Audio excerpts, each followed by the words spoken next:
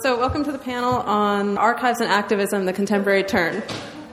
I'm Emily Drabinski. I'm a librarian at Long Island University, Brooklyn, and I'm the editor of a book series called Gender and Sexuality in Librarianship.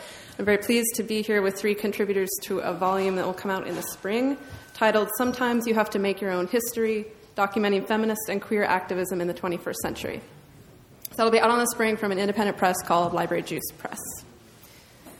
So I'll give a little intro, and then the three of them will talk in order, and then we'll have some questions. First, we'll hear from Jenna Friedman. She is the Director of Research and Instructional Services and the Zine Librarian at Barnard College. She makes zines and volunteers with Radical Reference, a collective of library workers that sees to the research needs of activists and independent journalists. Next, Alana Kumbir will speak. She's a research and instruction librarian and a co-organizer of the Boston Radical Reference Collective, a queer variety arts performer and a zine maker. And then last, Kate Eichhorn is a failed librarian, so she had to become an academic instead, and she is an assistant professor of culture and media studies at the New School. So I'll turn it over to Jenna. So because I'm here at Barnard, I feel like I have to give a special thanks to the Instructional Media and Technology Services Department, who is recording this event, student workers and a staff member, so yay, IMATS. Okay, so anyone who read the description of this panel could be a little disappointed because I had to, due to time constraints, had to narrow the scope of my presentation. I'm going to talk mostly about zines, which honestly was my true motivation behind this panel anyway, which was to make activist scholars more aware of zines as a resource for studying the lives of contemporary women and girls. So, as we know from Laurel Thatcher Ulrich, well-behaved women seldom make history, but neither do their lives and contributions, nor those of even their ill-behaved counterparts get collected, preserved, and made available without the deliberate efforts of those who select and describe archival and special collections materials. Honor Sachs, writing in Library Trends, said that the emergence of feminism inspired scholars to identify and revise assumptions about women's experience that were pervasive in the traditional historical narrative. Then she says, what I did not know about were the ways that such political transformations similarly affected archivists and librarians to rethink their own professional conventions. Do scholar activists think about where the resources that support their work come from? So today I'm interested in talking about girls' history, which is even more challenging to uncover in archives than women's. I'm particularly interested in girls, activist girls, telling their own stories, not as reported or case studied, but with the full agency self-publishing provides. Since the rise of Riot Girl and the personal zine in the 1990s, the job has gotten easier. Because I'm a librarian, I had to show you this screen. So all of the zines at the Barnard Library Zine Collection are listed in CLIO, the Columbia Library's online catalog, and you'll see that I gave you an example of doing a form or genre term search and truncation and Boolean logic. But using my search, you would find all of the zines that were in the Barnard Library Zine Collection that were about activism and girls. So I have keywords on teen, girl, politic, radical, queer, activist, etc. Women's zine collections and women's cultural institutions with zine holdings bringing unedited, unmediated voices of young women activists into the academy have been established at institutions around the U.S. and the rest of the world. It's sometimes easiest to define zines by showing rather than telling, so I'm going to just show an example of 5 different zines by girls and young women held at Barnard. The first one is Danger Hole. Is Lucy Doyle here? She told me that she might come. She was a New Jersey teenager who wrote this zine. But I want to ask you to think about the question, where else can you find an 18-year-old's writing on an academic library shelf? Can you even find it at a public library? She might be there, but she's probably, being case studied or analyzed or something. It won't really be her own voice and her own self-expression. So Lucy writes in her intro, we are constantly questioning girl and femininity. What is it like to be ladylike, unladylike? And which is the greater achievement? Is there a difference between feminism and feminist, girl and woman? Every generation, every individual has been forced to discover the answers for herself, and yet the same images, same expectations are pushed on us. Enough. This is devoted to you. Redefine girl for yourself. So we see Lucy being conscious of herself as part of one generation, wrestling with the same questions that the previous generations or waves have dealt with before her. She may be thinking of the second wave, or she may be thinking of the 1990s Riot Girl movement, which I call Every Girl, or I don't call Riot Girl Every Girl, but I like to think of the zines in our collection as Every Girl zines. So representing not like the famous people of Riot Girl, but just sort of everyone documenting her own life.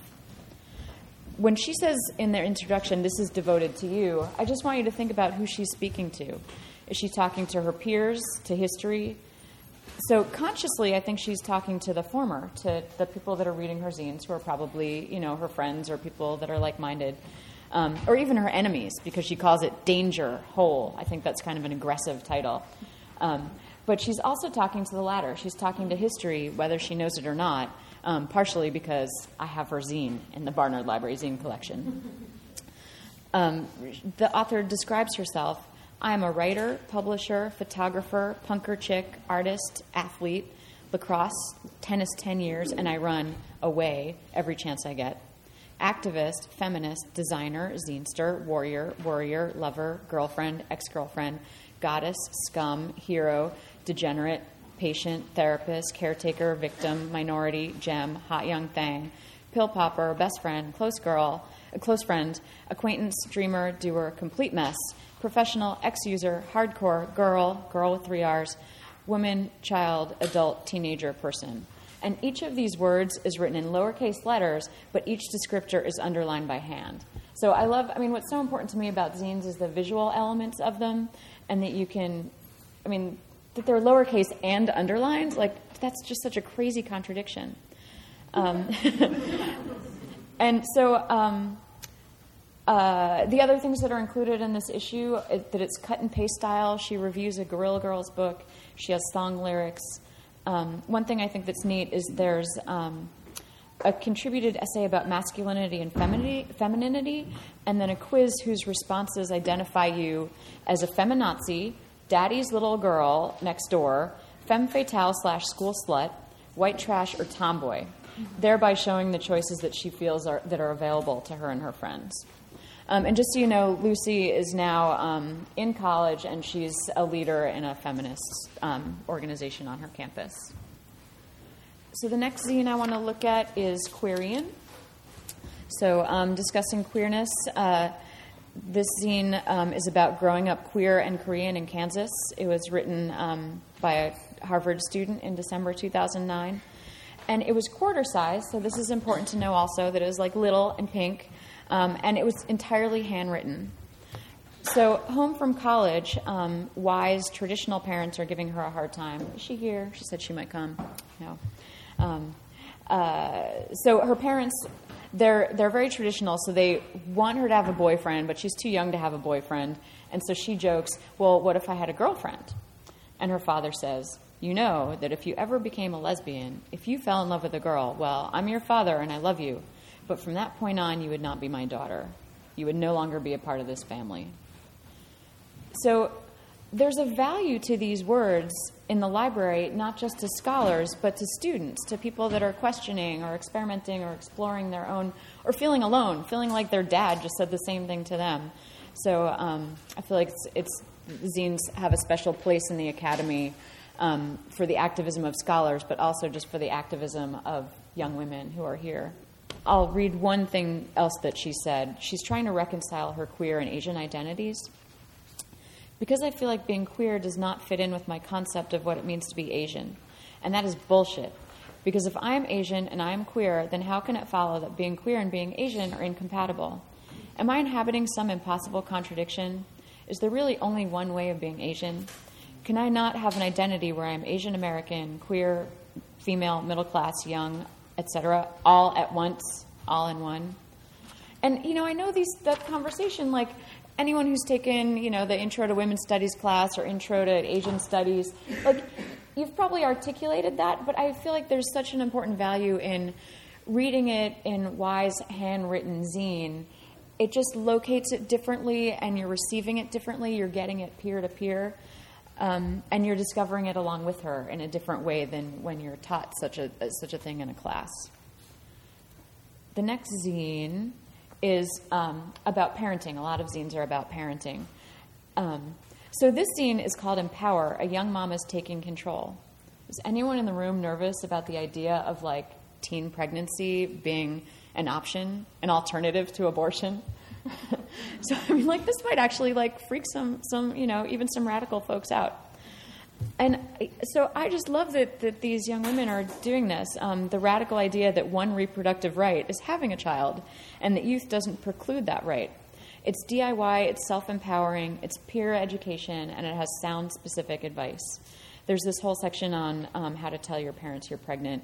But one thing I want you to pay attention to, and this is where I'm just touting myself as an activist in the academy, I want you to notice the table of contents that I pasted in there. I personally typed that into the library catalog painstakingly. It's really annoying. You have to do this delimiter T title / delimiter R author to get all that information in there. But to me, that's my activism. This is how I'm contributing to the Girl Revolution and my zine cataloging colleagues all around the world that are putting this information in the catalog, because this is not just in Clio, so you can see the Columbia Library's online catalog, but it's also in WorldCat. So this makes it easily available for someone to borrow from another library. So you can see it's in 2 locations. It's at Barnard, so someone could request this via ILL, and we'd send it off to them. So yay, activist catalogers. Woohoo!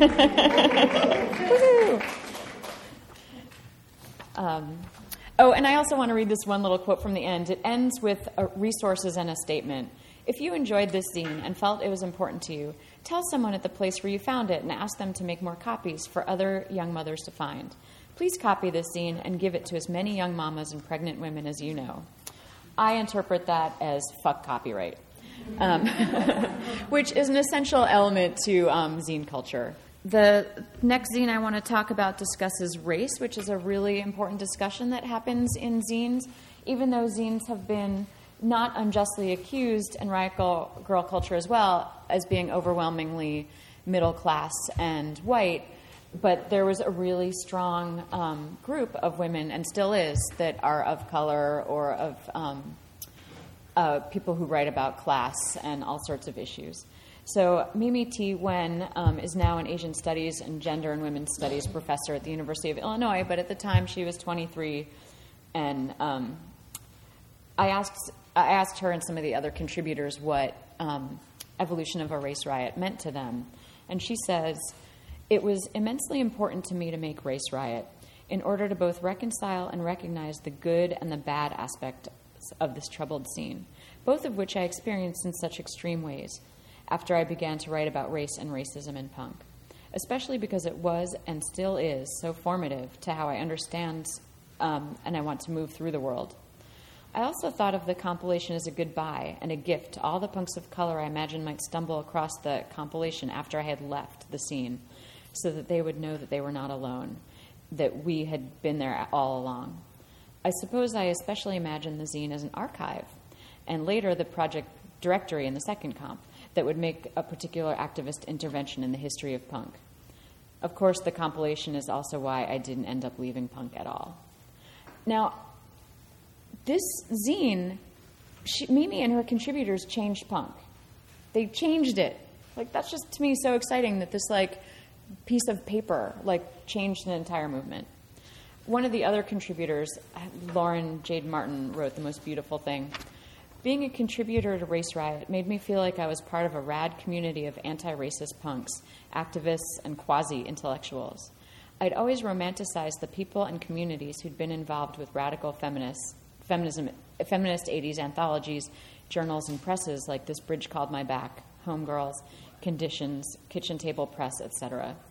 Zine compilations like Race Riot made me realize that I didn't need to go back in time and be BFF with Barbara Smith, Audre Lorde, Sherry Moraga, or Dorothy Allison.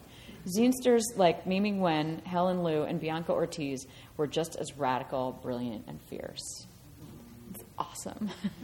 The last one I want to talk about is familiar to are there any Barnard folks in the room who were here in 1996 when there was a strike at graduation.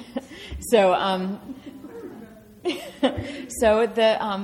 the union staff at Barnard were on strike, and Sasha Kagan was kind of pissed about how that was handled. So she wrote about it in her zine. She also wrote about it in the Village Voice, but she wrote a longer piece in her zine, which she writes was reprinted and revised with permission from me. So more fuck copyright. Gotta love it.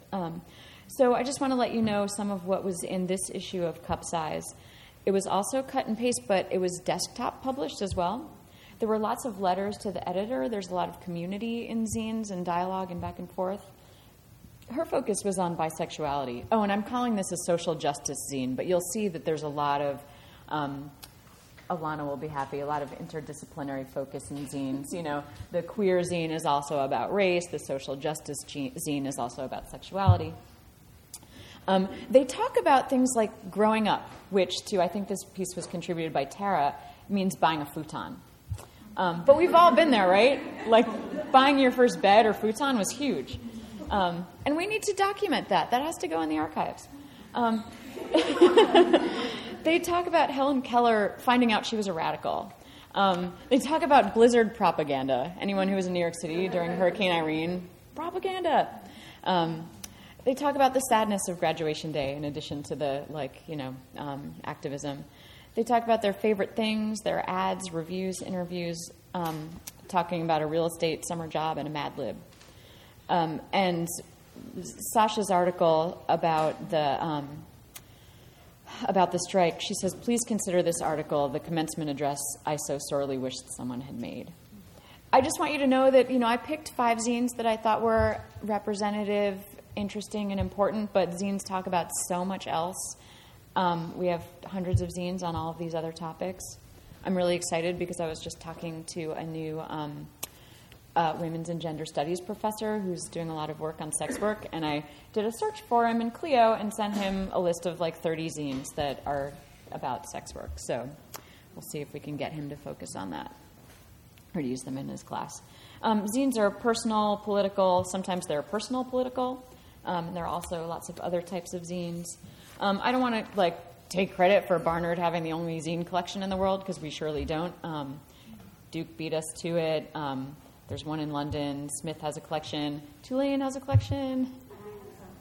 And at the Newcomb College Institute table that's going to be back in the Diana, we have some samples of zines. And you can also come over to the Barnard Library and get a tour, or just look at the zines on the first floor. Sorry, I made this slideshow, and then when you upload it to Google, it all goes to hell. So I promise you, it looks really good in my slides. And I was going to make handouts, but it seemed silly to make so many. I was originally going to talk about what might be the zine predecessors, and I was really, trying to find what there might be that girls had made that talked about girl activism. And so there are some things, but scrapbooks tend to have newspaper articles, like, for example, about suffrage or something else, or diaries, but they're really different in content and focus than a zine because you're writing for a different audience. I think pamphlets and broadsides could be some of the closest parallels, and those do have a long history, but in the teeny, minuscule, ineffective, terrible, bad librarian research that I did, I didn't find a lot that really focused on the work of girls. There's stuff by women, and there may be stuff by girls, but they're not really thinking of themselves as girls. They're just part of the women's movement. And I think that's really changing. So I contacted archives at all the Seven Sisters, Mills, Tamiment, Labadie, the Lesbian Herstory archives, and I spent a couple hours in the Barnard archives. I thought I saw Marcia here, college archivist. Yes, yay. So Marcia helped me with that, but I didn't do nearly enough research, and she can attest that I was a bad researcher. But I did get to look at some stuff that she found me. I also searched Archives Grid. I asked some friends that are, women's studies scholars. And I just didn't find something that was really parallel to zines. But I do actually think that this could be a whole book-length work, is studying these kinds of works. And what gets me excited is imagining, like, what if the girls in the garment unions in the 19-teens had been self-publishing? Like, how exciting would that have been? And, like, just that would have really given us a great insight into what was going on for them as girls, being organized by men probably most of the time. Because of, perhaps my failure to find earlier precedents for zine-ish publishing, or perhaps because there really aren't, I conclude that Kathleen Hanna was correct in saying that Riot Grrrl rewrote feminism and activism in punk rock rebellion and youth-centered voice that was felt to be missing from forms of feminism available in the 1990s, which I saw in an article written by Kate Angel, which that quote originally came from Riot Grrrl, Revolution Girl Style Now. All right, I guess I won't get to talk about this, but I'll just say, archivists as activists, how do collections of radical materials come to exist? Do they just, show up? Do they just appear like the burritos show up in the freezer for me, or the clean laundry shows up in the dresser drawers for my spouse? No, we put them there. I hope that scholars will think of archivists as creators and facilitators and collaborators. Okay, and I hope that someone will give us money and that our administrators and grant writers will show us the money. Oh my God, can I just say one more thing, Emily, before I go away? This is where I just go back and I bitch a little bit. So I feel like, I read a lot of articles for this presentation, which I didn't quote more than 2 of them, but the things that they said about doing archival research, these are some of the terms they used for finding stuff. Random, chaotic, higgledy-piggledy, arbitrariness, things that surfaced using a passive voice, records that were otherwise buried, or unearthing things. And I feel like that's where, archivists or activists, this shit does not surface. It's not random or chaotic. We work really hard to help that stuff get out there and to help scholars get to it. So, I feel like we do a lot of work. We may not do enough. We need to do it better. But it's sort of just I just got a little steamed as I was reading through that and being like, higgledy-piggledy? I don't think so. So, okay, this is me. This is how to reach me, and this is how to find the talk again if you choose to relive it. You'll see I was really careful about getting permission for everything because I feel like zinesters are not given enough credit because they seem ephemeral or so DIY or punk or whatever. So even if they want to fuck copyright, I want to at least give them credit. I want to be polite. So, all right, that's what I have to say. Thank you very much.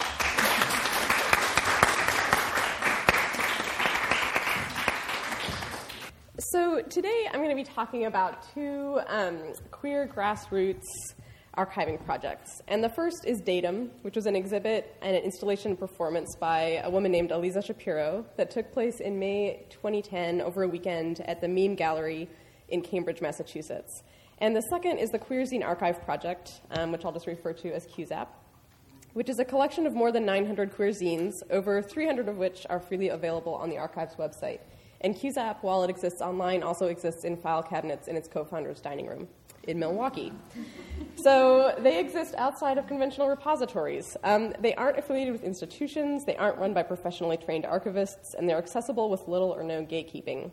Their success depends on the knowledge, passion, and collective investment of their constituencies. They do the work we expect of archives, so they document queer experiences and build collections that represent some realities of queer lives, but they do more than document and represent. They enact a politics that promotes open access, resists capitalist logics of ownership and scarcity, and values collaborative knowledge production. These are, unlike Jenna's archives, highly unruly ones. They pose alternatives to conventional archival practices and help us imagine other ways of working with and in archives. In this talk, I focus on 2 things that I think they're doing that are particularly transformative, their participatory approach and the openness of their collections. So archivists, the ones that I'm thinking about here now are the professionally trained ones who work in conventional archives. When they collect, arrange, and describe papers, they determine users' access to them. As they gain physical and intellectual control over a collection, they stabilize the order of files, document the collection's origins, and, through description, interpret the meaning of records for users. Archivists are empowered to choose which papers to preserve, how to represent records to us, and how to provide access to collections. Historically, archives have collected the papers of the powerful and have not developed collections that represent the experiences of multiple and diverse constituencies, at least not on terms that represent those people as people, not objects of property or surveillance or policing. So in an attempt to better represent more than just the most powerful few, some archivists are developing collections that document the experiences of specific racial or ethnic groups, subcultures, or minority constituencies. One goal of these collections is to preserve what Shilton and Srinivasan call empowered narratives. And what they say is these are records and histories spoken directly by traditionally marginalized communities embedded within the local experience, practice, and knowledge of that community.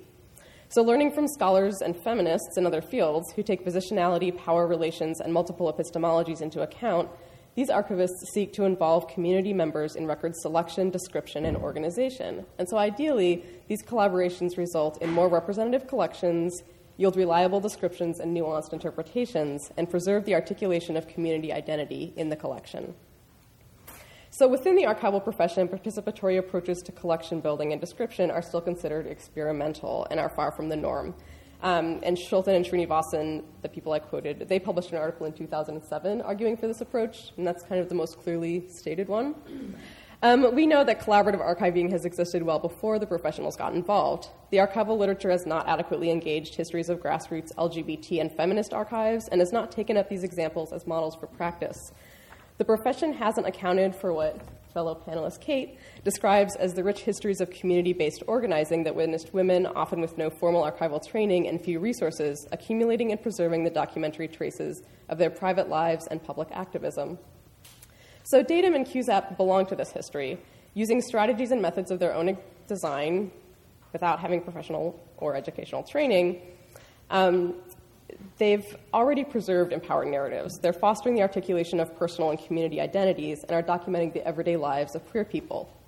So before talking about how they deviate from the norm, I think it's helpful to just have a couple of vocabulary words to understand where we're coming from.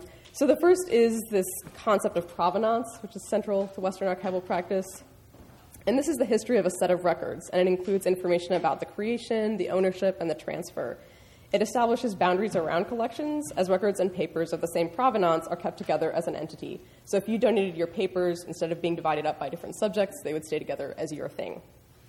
The other principle that I'm interested in, original order, refers to the order in which a creator kept the records.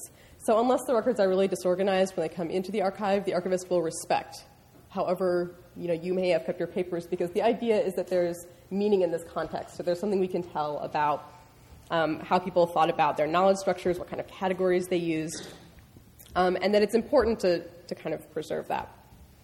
So both provenance and original order are centered around the idea of an individual or a clearly defined group as the creator and organizer of the records. And what's important here for our purposes is that original order is understood as something stable. It's an order that emerged in the context of someone's daily life, and the meaning that matters is the one that's imposed by that creator. So for people like Aliza Shapiro, who is a producer in the Boston area, I would not be surprised if at least one other person in this room knows Aliza. Her network is vast. She puts on a lot of shows. She's a real active kind of creator and instigator of queer cultural life in the Boston area and beyond. She's a drag performer. She is deeply enmeshed in her community. And the notion of original order is really limited, because for this individual and community, organization is not necessarily a solitary activity. It can be a collaborative practice, a social practice, and one that doesn't necessarily stabilize the order of meaning. So I'm just going to describe Datum here really quickly. This is Aliza. If you knew Aliza, you would know that this is a genre of photograph that she takes of herself, often with other people.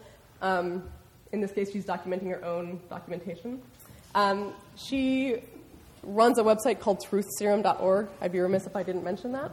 But this was the show at Datum. She basically set up a timeline along the wall. She had suitcases out full of photographs, and asked anyone who came in who wanted to go through the photographs, look at her personal archive. There were many suitcases. And she had set up this timeline along the wall. And we basically just put index cards for each year and asked everyone who came into the gallery to first help us fill in the timeline with a photo representative of a given year. They could choose whatever it was. And so here we have some people who came, and you can see they're wearing the white gloves. So they were given some basic, kind of instruction in how to handle photographs safely, but basically they were empowered to just dig through. There I am digging through without gloves. Not good, I know, scandalous. This is what happens when you open your archive to people. And you can also see that if you look towards the back of the photo, you can tell that the gallery opens out onto the street. So anyone can walk in, there's no security here, it could rain, but there are the suitcases. So what's happening is, people are looking through, they're examining, they may or may not be putting something up on the timeline. So at the same time that Eliza and the Datum participants were assembling these sub-collections, the idea is that you could choose. If there were things that you saw in her archive that were interesting to you, that you wanted to add to a particular year, you could do that. So there were a lot of photos of cats. There were a lot of photos of, because Eliza's an event promoter, her and others with certain local or indie celebrities. A lot of people, if they found themselves in the archive, they put themselves up there. And there was also a lot of, because these photos went back for Eliza's whole life, her gender presentation changed over time. So a big favorite was finding pictures of Eliza from when she was really girly looking. She's now a very solidly queer butch woman. So going back and looking at her earlier sort of gender presentations was big fun. So at the same time that they're doing this, so that people are putting things on the timeline, they're also helping her organize the photographs into her preferred chronological order. In the both and space of the exhibit, participants had the chance to make her life meaningful on their terms and on hers.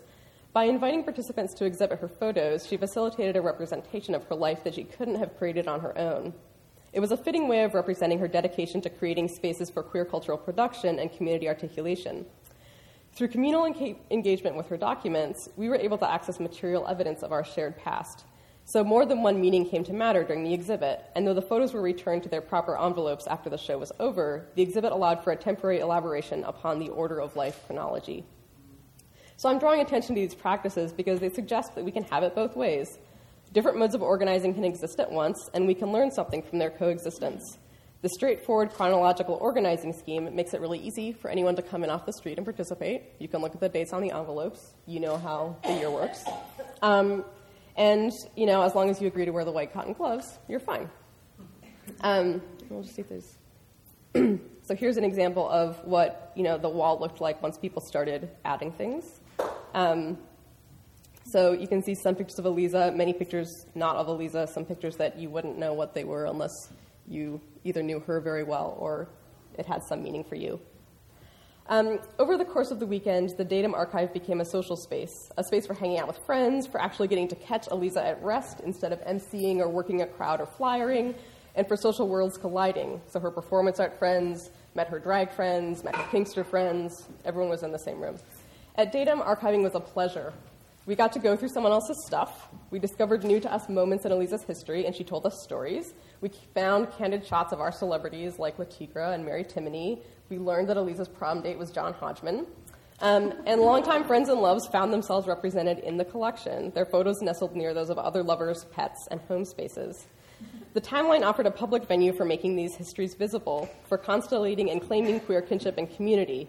Its function was more than chronological and made certain queer temporalities apparent. Photos depicting Eliza's enduring intimate relations were juxtaposed with images documenting one-night event-centered connections.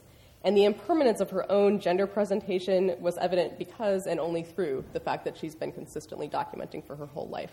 So like Datum, the Queer Zine Archive Project, and what I'm just showing is the screen for when you go to the website, the gallery, the point of entry for the zines. The Queer Zine Archive Project invites participation from its users and values open access to its collection. Founded by Chris Wilde and Milo Miller, the mission of the Queer Zine Archive Project is to establish a living history, and I'm quoting here. It's an archive of past and present queer zines that encourages current and emerging zine publishers to continue to create. The primary function of QZAP is to provide a free, online searchable database of the collection with links allowing users to download electronic copies of the zines. By providing access to the historical canon of queer zines, they hope to make them more accessible to diverse communities and reach wider audiences. And feminist media scholar and QZAP collective member Mara Williams really aptly describes QZAP as a promiscuous archive. She locates the archive's promiscuity in its code, since it runs on open source software, in the free downloadability of zines on the site, in the intergenerational transfer of knowledge across the old and new zines, in the openness of the collective members' relationships, and in Miller and Wilde's understanding of zines as just one of many strategies for queer resistance. The zines in the collection are stored in the file cabinets in their house, and the digitized counterparts are available for free download as PDFs at qzap.org. The collective defines queer zines broadly, stating that if the content of the zine is queer, then the zine is queer. Additionally, if the creator identifies as queer, then the zine is also queer. QZAP is what professional archivists would call an artificial collection, a set of documents that are brought together because they have a subject in common. And unlike what archivists would call an archival fonds, which is a set of papers that are identified with an individual and are donated at a given point in time and kind of like represent the cumulative output and collection of that person, artificial collections may come from many sources and may be assembled over time. So in QZAP, this happens because zines are donated issue by issue. They're donated by named and anonymous creators. They come in a variety of formats. And for most creators, it's likely that zines are just one avenue in which they're doing their work. There are a few donated sub-collections that stick together that were brought in as individual collections, and they kind of demonstrate this interesting tension between the artificial collection and the fonds, because if you get stuff from a zinester who's queer that has a lot of like radical environmental zines or anarchist zines, but were not made by queers, those are typically sort of outside the bounds of the collection, and they don't have room for them. But at the same time, it'd be really cool to know, what's the full scope. So that's a tension that they deal with.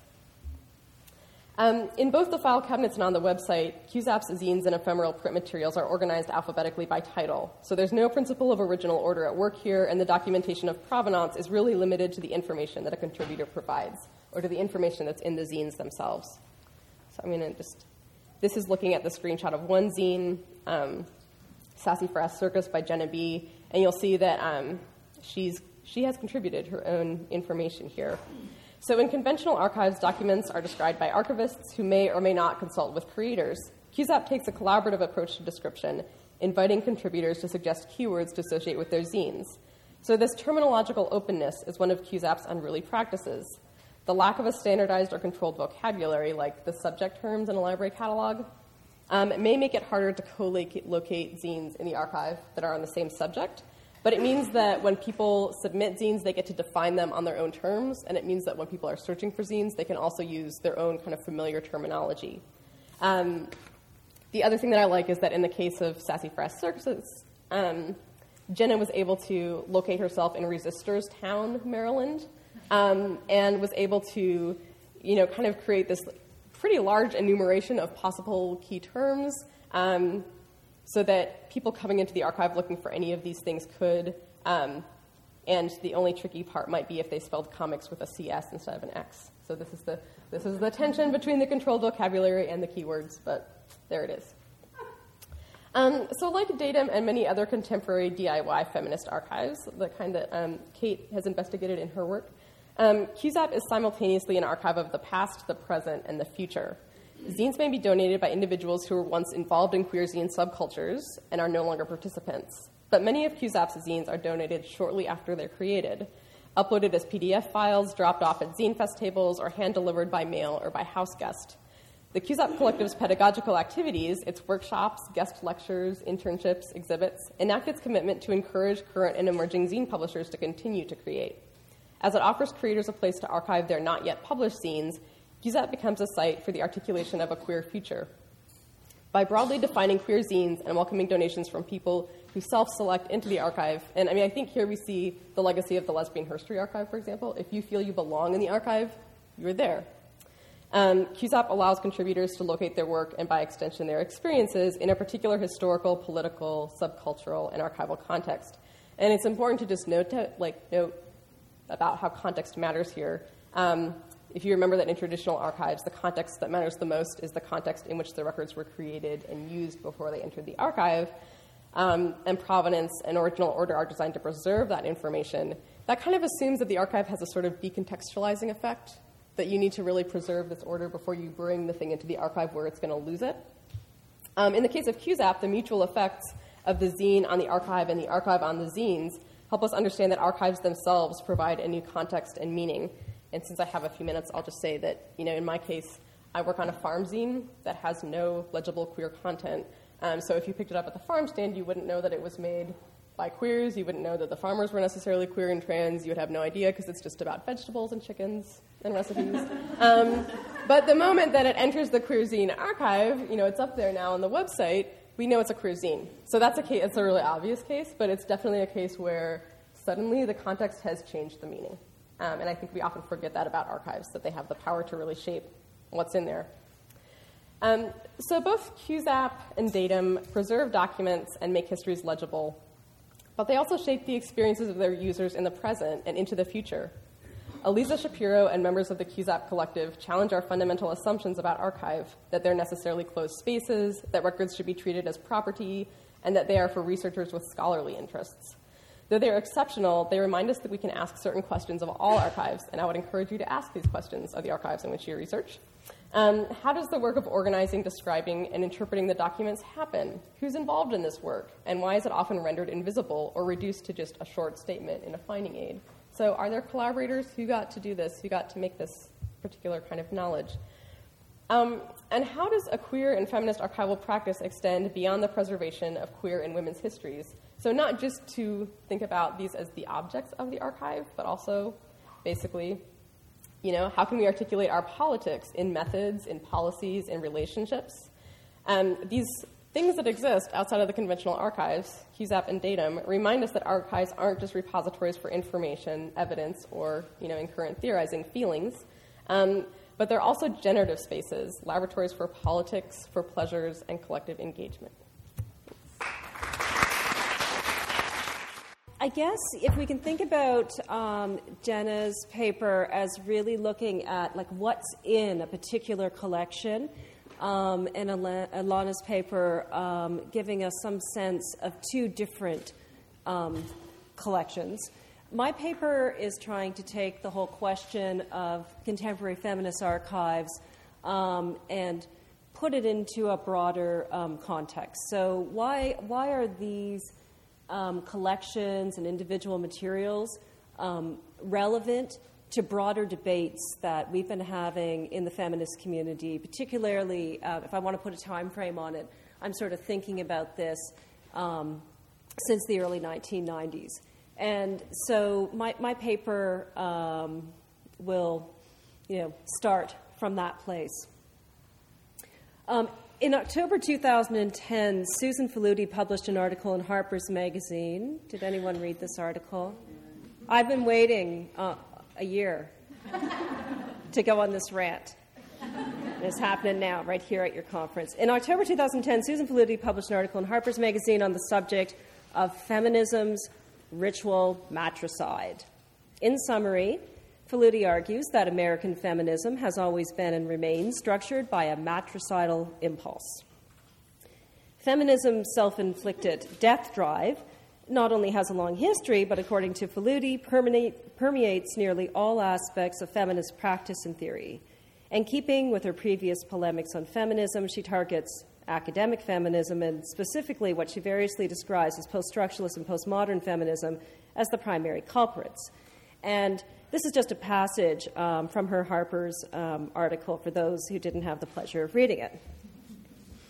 The academic motherlode is like you all sitting in this room, like gender studies and women's studies. Okay, the academic motherlode is in danger of being decommissioned by the increasing disconnect between practical political feminism and academic feminist theory, and by the rise of a post-structuralist philosophy in gender studies that prefers the deconstructing of female experiences to the linkages and legacies of women's history and regards generational dynamics and even the categories of women and men as artifices to perform and discard. And she says that these two legacies have created a generational Donnybrook where the transmission of power repeatedly fails and feminism's heritage is repeatedly hurled onto the scrap heap. What gets passed on is a predisposition to dispossess, a legacy of no legacy.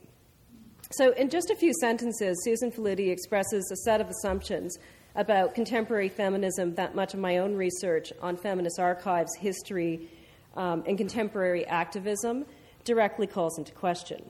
She claims that the so-called academic motherlode is at risk due to increasing disconnect between practical political feminism and academic feminist theory thereby implying that the threat to feminist scholarship is internal conflict rather than external forces, including the far-reaching effects of neoliberal restructuring, not only on the feminist culture industry, but also on higher education.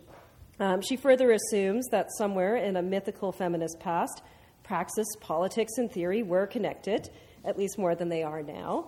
And finally, and most significantly from my perspective, Faludi assumes that feminism's heritage has been repeatedly hurled onto the scrap heap. So our legacy is one of no legacy. By the time her article was forwarded to me by a colleague, I had already encountered her latest theory on the state of contemporary feminism. Faludi had tested this argument at a conference hosted by the Gender Studies program at the New School earlier the same year.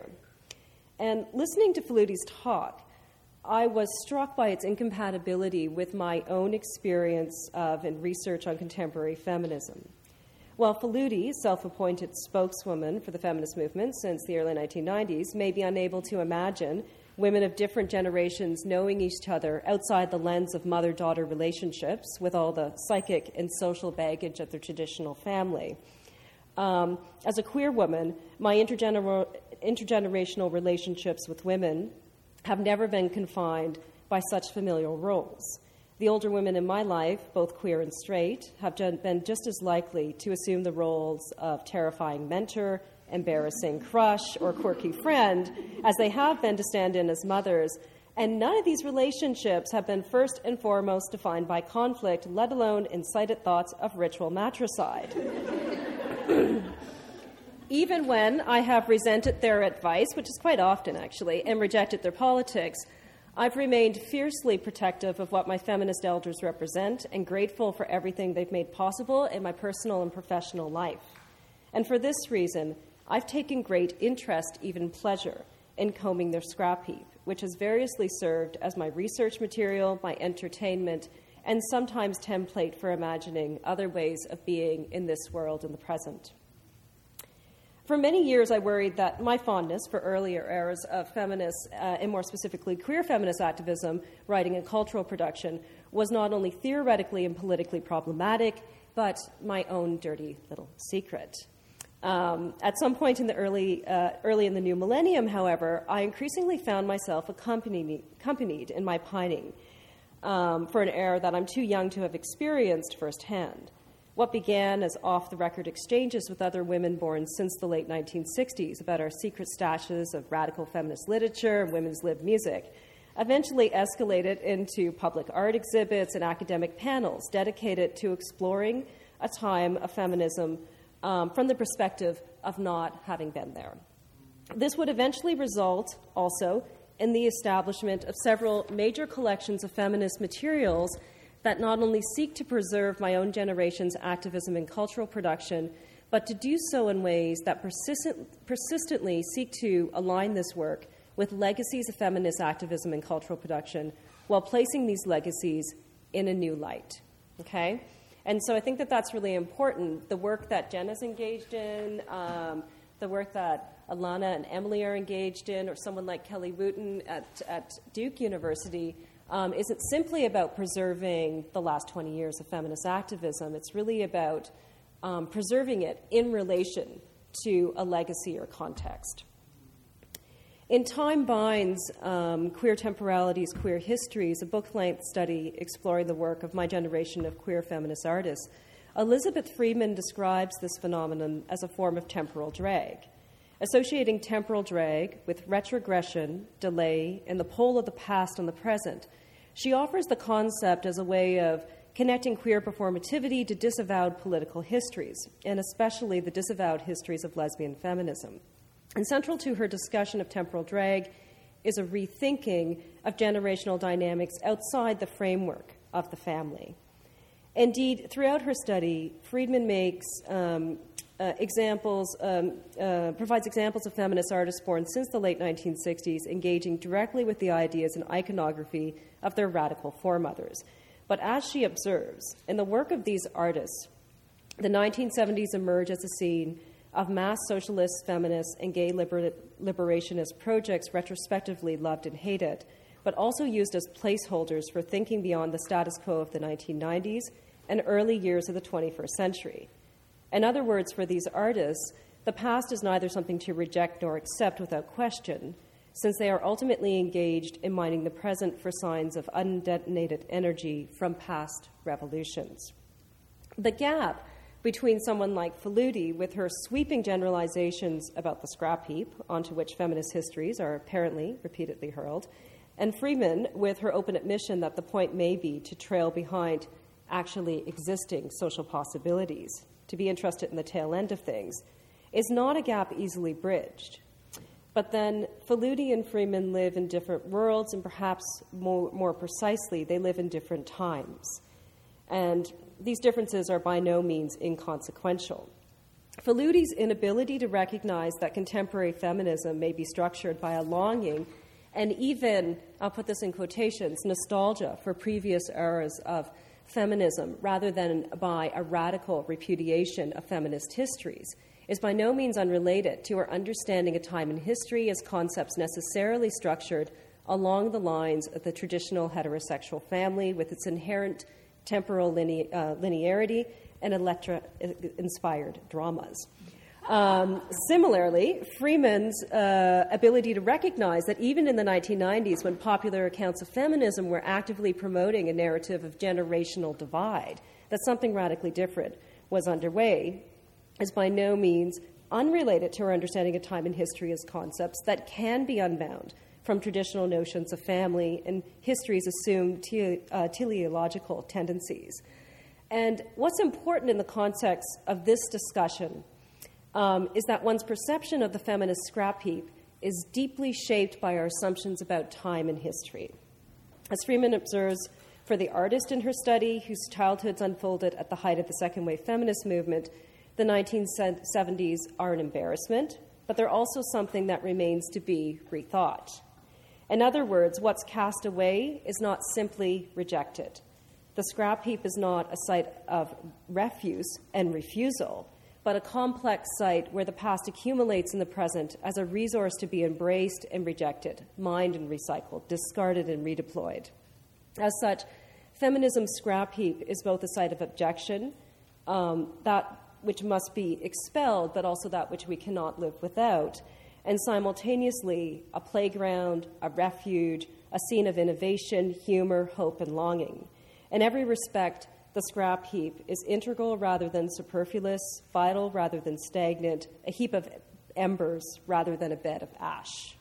I raise Freeman's study here because in many respects the subjects of her study, mostly queer feminist visual artists, share much in common with the subjects of the book I'm currently in the process of completing, who are mostly queer feminist archivists, librarians, and do-it-yourself collectors, born, since the mid to late 1960s, so same time period.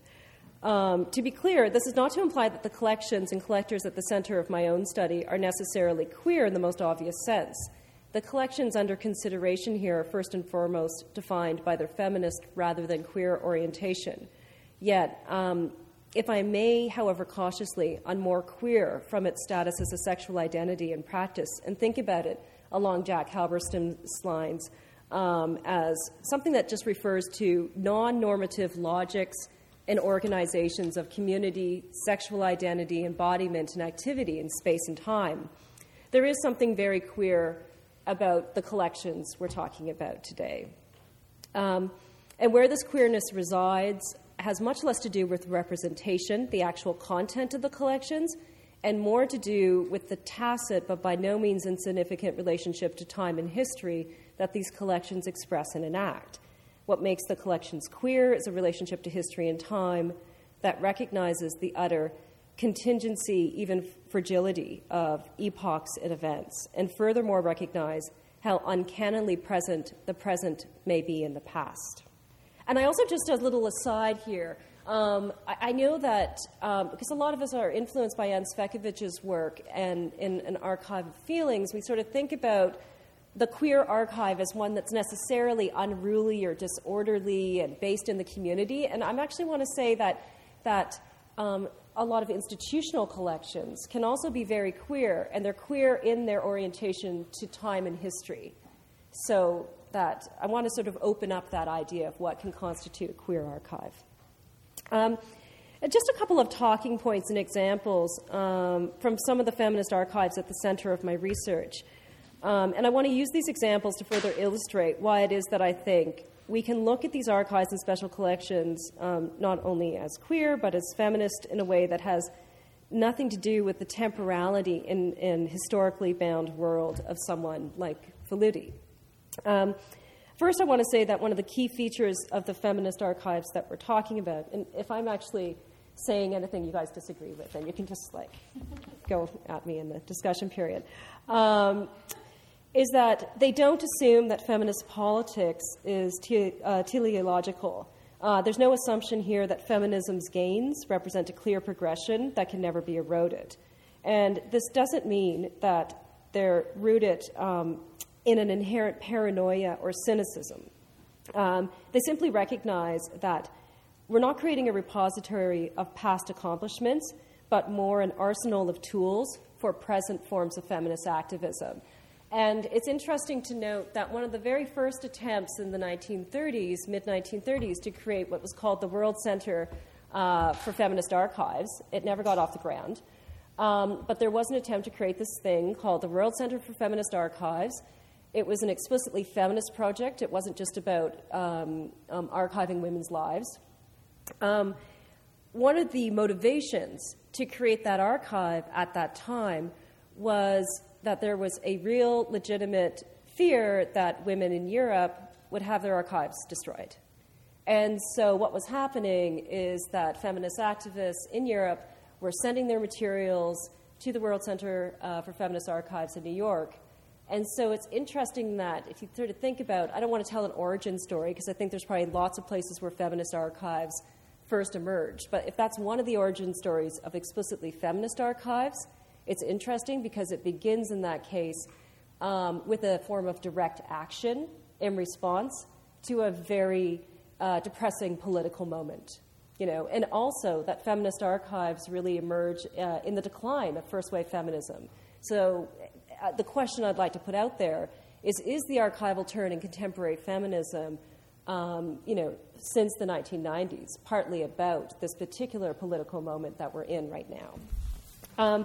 My second point is that the feminist archives we're discussing on this panel are most definitely ones that recognize history as a site of contemporary activism, and we've already had lots of examples of that, and we can talk more about that in the discussion. And finally, I want to emphasize that I'm talking about feminist and not women's archives, and I think the difference is very essential. These archives may not be entirely focused on the materials and lives of queer subjects per se, but nor are they invested in any fixed understandings of girl or woman. Indeed, much of the work that happens in these archives and special collections, like Jenna's efforts to catalog these materials without reifying gender and sexual categories, is creating new ways, vital, important new ways, to render feminist and queer knowledges visible.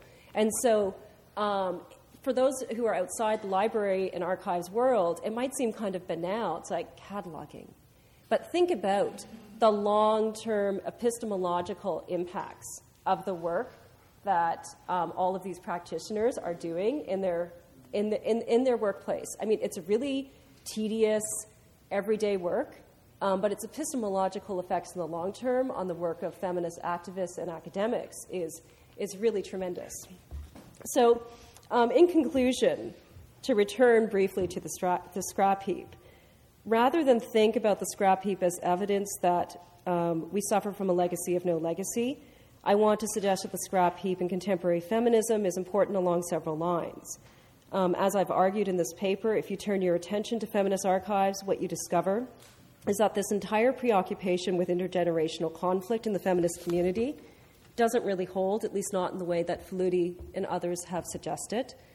You can walk into particularly a collection like the collections at Duke University and look at materials side by side from the 1970s, 80s, and 90s, and you just see, all of these lines of continuity that were kind of pushed under the surface to a certain extent in the intergenerational debates that happened in the 90s.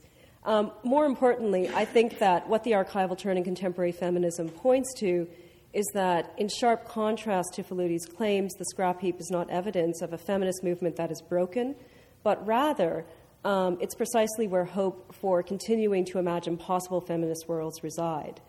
So what's exciting and vital and contemporary about the work of my panelists, about what they're doing in their respective collections, is that their orientations to the past, to preservation, to history, are precisely the mechanism through which we continue to generate hope for feminist activism in the present. Thank you.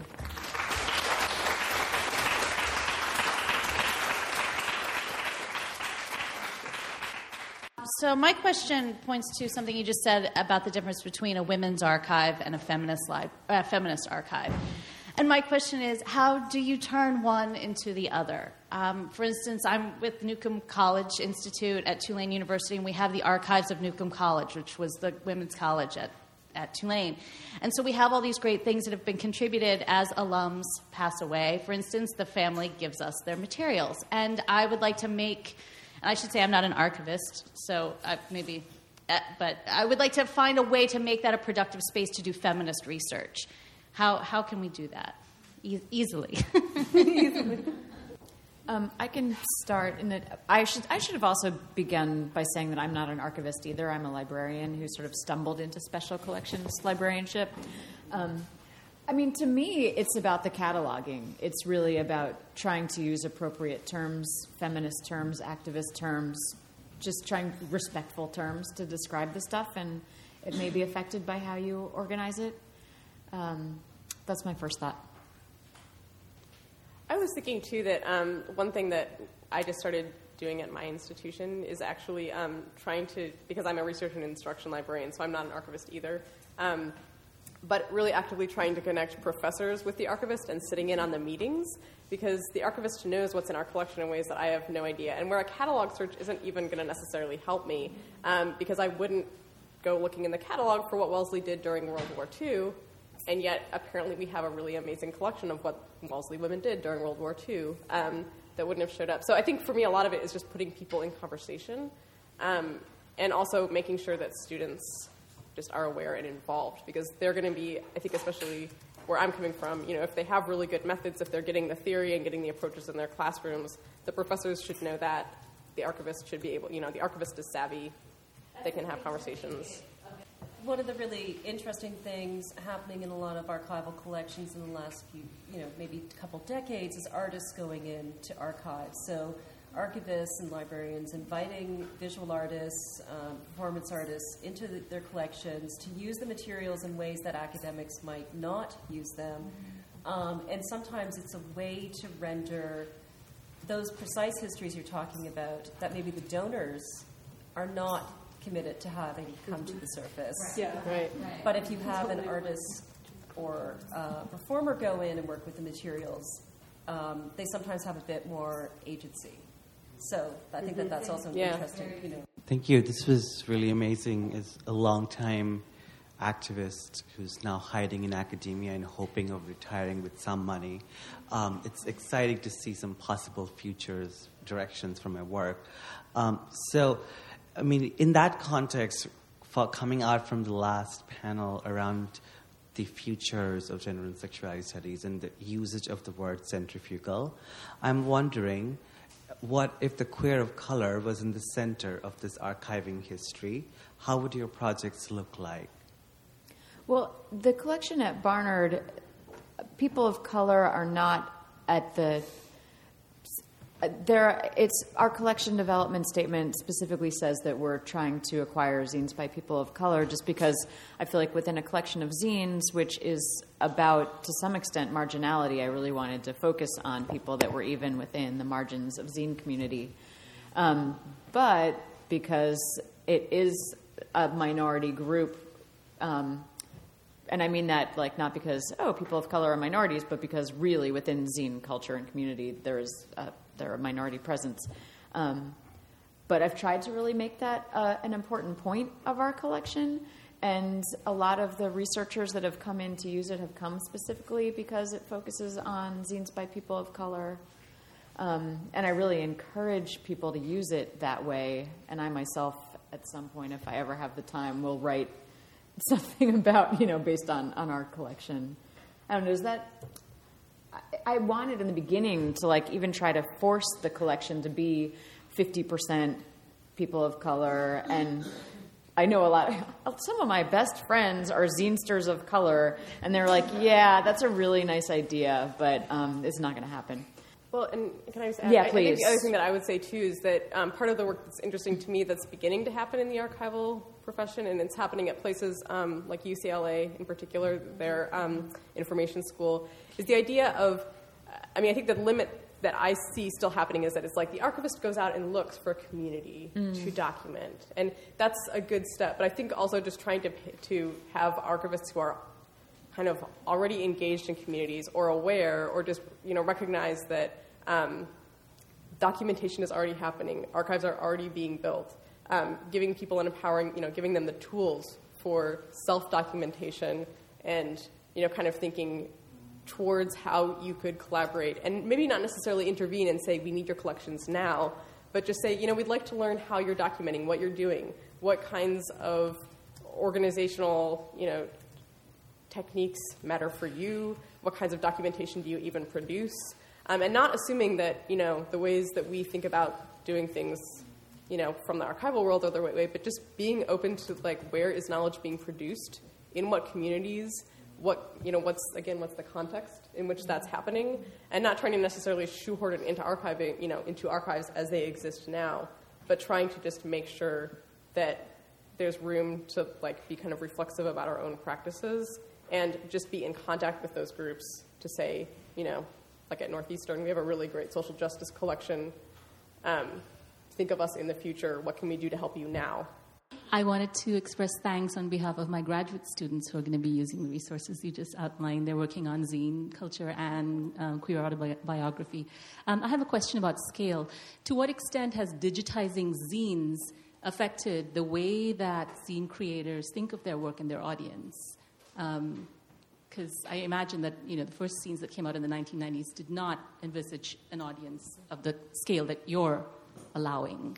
Sure, I'll talk about that.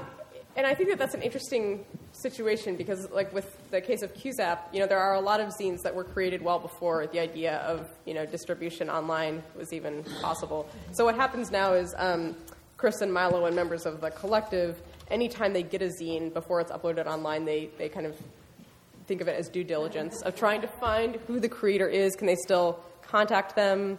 That GeoCities site might no longer be active, but just trying to track down that person to see if it's okay for that to be available. I think that for people who are creating for the archive now, there's a great awareness that, this is going to be the distribution network to such an extent that, I think that they try to not post something before the person who's made it has had a chance to distribute it under whatever means they want to distribute it. So if you want to sell your zine for a while, you can sell your zine for a while, and then they'll archive it. But then for other people for whom that's not really an issue, it'll happen immediately. So I do think that there's, at this point, people creating and donating, I think it's a great signal boost. I know for me that's why I want my stuff there. And also because I'm too lazy to go through zine distribution networks and, doing, that kind of work that was required, I think, at an earlier point. You'll see what I just put up on the screen, which is an essay called Why We're Not Digitizing Zines, which is by Kelly Wooten at the Duke University at the Sally Bingham Center. And I tend to be in opposition a little bit with Chris and Milo at QZAP. I'm not in a big hurry to digitize zines for exactly the same reasons that Kelly isn't. To me, the biggest things are that the zines that were written in the 90s, they were written by people that, the World Wide Web was not really in the world yet. And a lot of the people were 14 or 16, and they had no expectation that their stuff would be online. And people that are doing it now, unless they're too lazy, for me, no way is anyone digitizing my stuff. That's written for print distribution, mostly controlled. I'm just not interested in that. So I'm actually not in any hurry to digitize zines. However, I get researchers asking me all the time, please digitize your zines. It would be a huge copyright nightmare. But to me, I'm also powerfully attracted to print culture, and I feel like they would really lose something. I even don't like zine collections. I love the zine Doris, but I don't want to read 10 issues in a row, perfect bound. I want to read them individually and with some space between them. So I think we really do a disservice to zines to, what do we call it in copyright land? Change the format. So I know it's really important and this stuff should be more accessible, and I fantasize about contacting Alexander Street Press and saying, hey, let's do a zine archive. But I'm also like, no, I know I should, but I shouldn't. Yeah, I would say that once again that the real side of activism is not the digitization process, but rather the kind of activism that Jenna and Alana and Emily are all engaged in at the level of the catalog, and rendering these knowledges visible. Yeah. Okay. Thanks.